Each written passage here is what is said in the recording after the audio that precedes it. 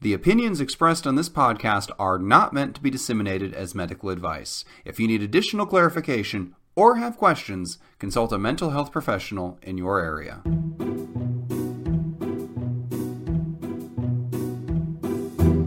Hello, and welcome to 10 Minutes to Save Your Marriage, the podcast where a comedy writer, that's me, James Breakwell, and today, special guest attorney, Rayford Palmer. That's me. Try to solve your long-running relationship issues in 10 minutes or less. How are you doing today? I'm great, thank you. Thanks for having me, James. I appreciate it. You are actually our first ever guest. We had somebody come on and help us co-host once. This is the first time I've actually replaced Steve for an episode.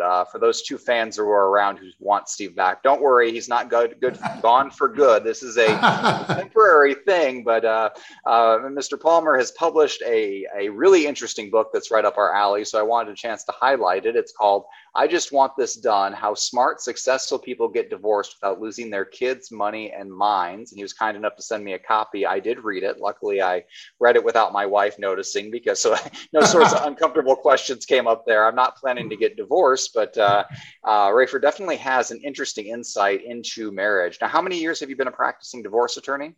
26 or so, since 1994. And you probably can't give a firm answer to this, but just ballpark, how many divorces do you think you've handled in that time? It's in the hundreds. I haven't kept count, but it's at least a few hundred, and it's got to be several hundred, I'm guessing, over time.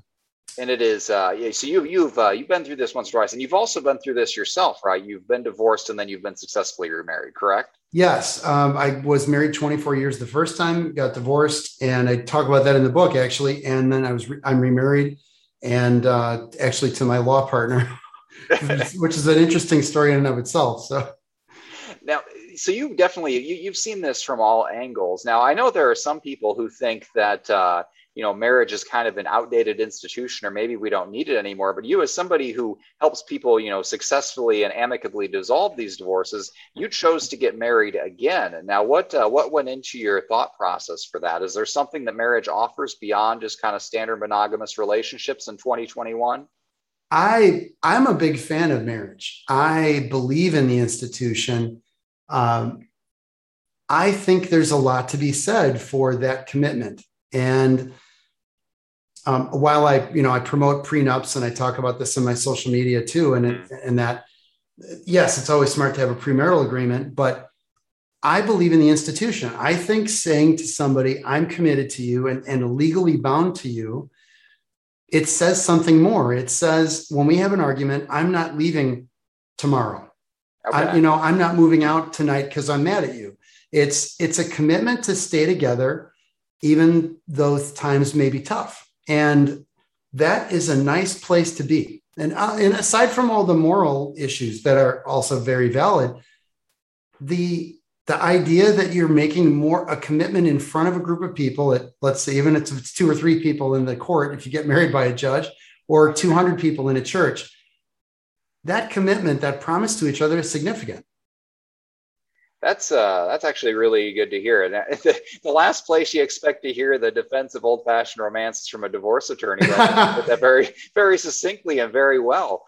You definitely offer some interesting advice in your book. I guess the basic philosophy is, why would you spend $10,000 paying an attorney to fight over $5,000 in assets? And the central strategy seems to be negotiate in good faith, keep it amicable, and get it done as fast as possible, or there's not going to be anything left to split. And I know you have an entire book that goes into the ins and outs. You really can't summarize it that succinctly, but if you were to just kind of give people who are thinking about divorce one tip before they get into it, what would that be? Understand your options, that there is more than one way to do it.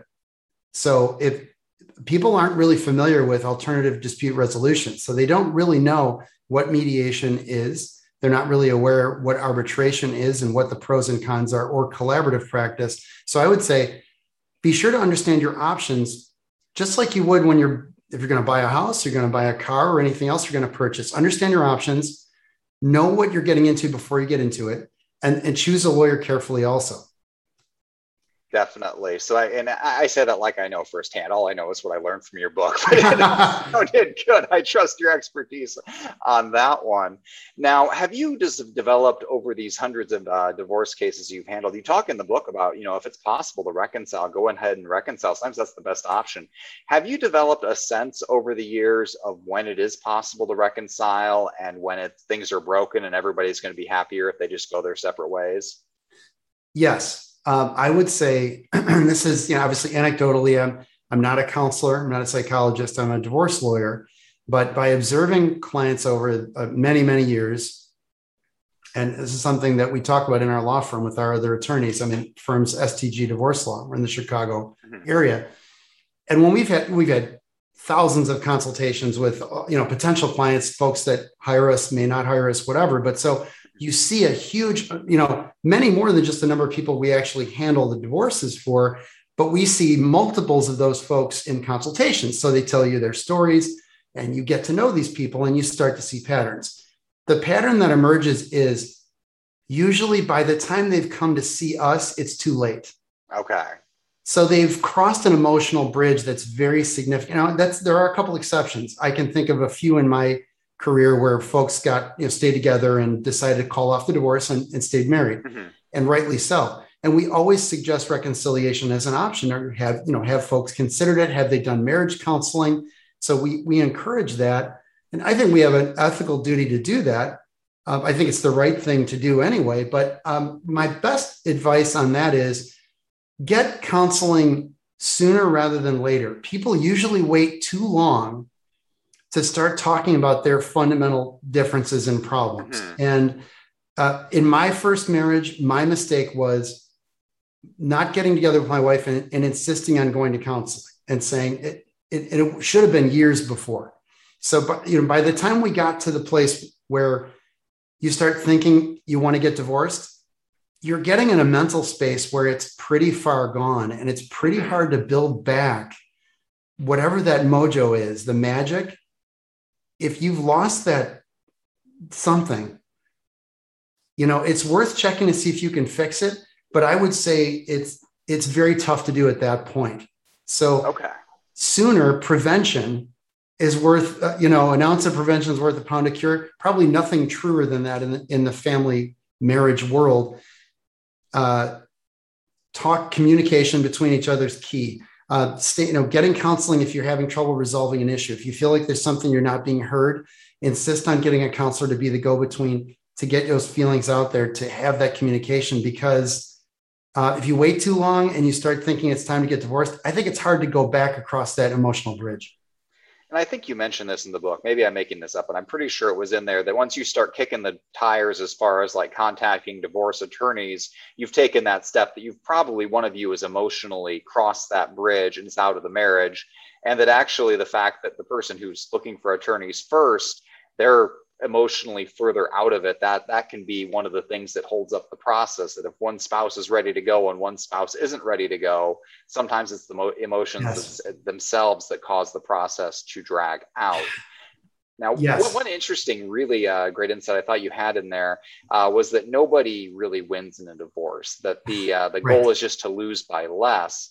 But then again, on the flip side, you hear about all these horror stories of people having their lives ruined or one spouse taking the other spouse to the cleaner. So is the idea of one spouse making out like a lottery winner in a divorce, is that really a myth, or are those fringe cases, or what's up with those stories that people sometimes tell each other?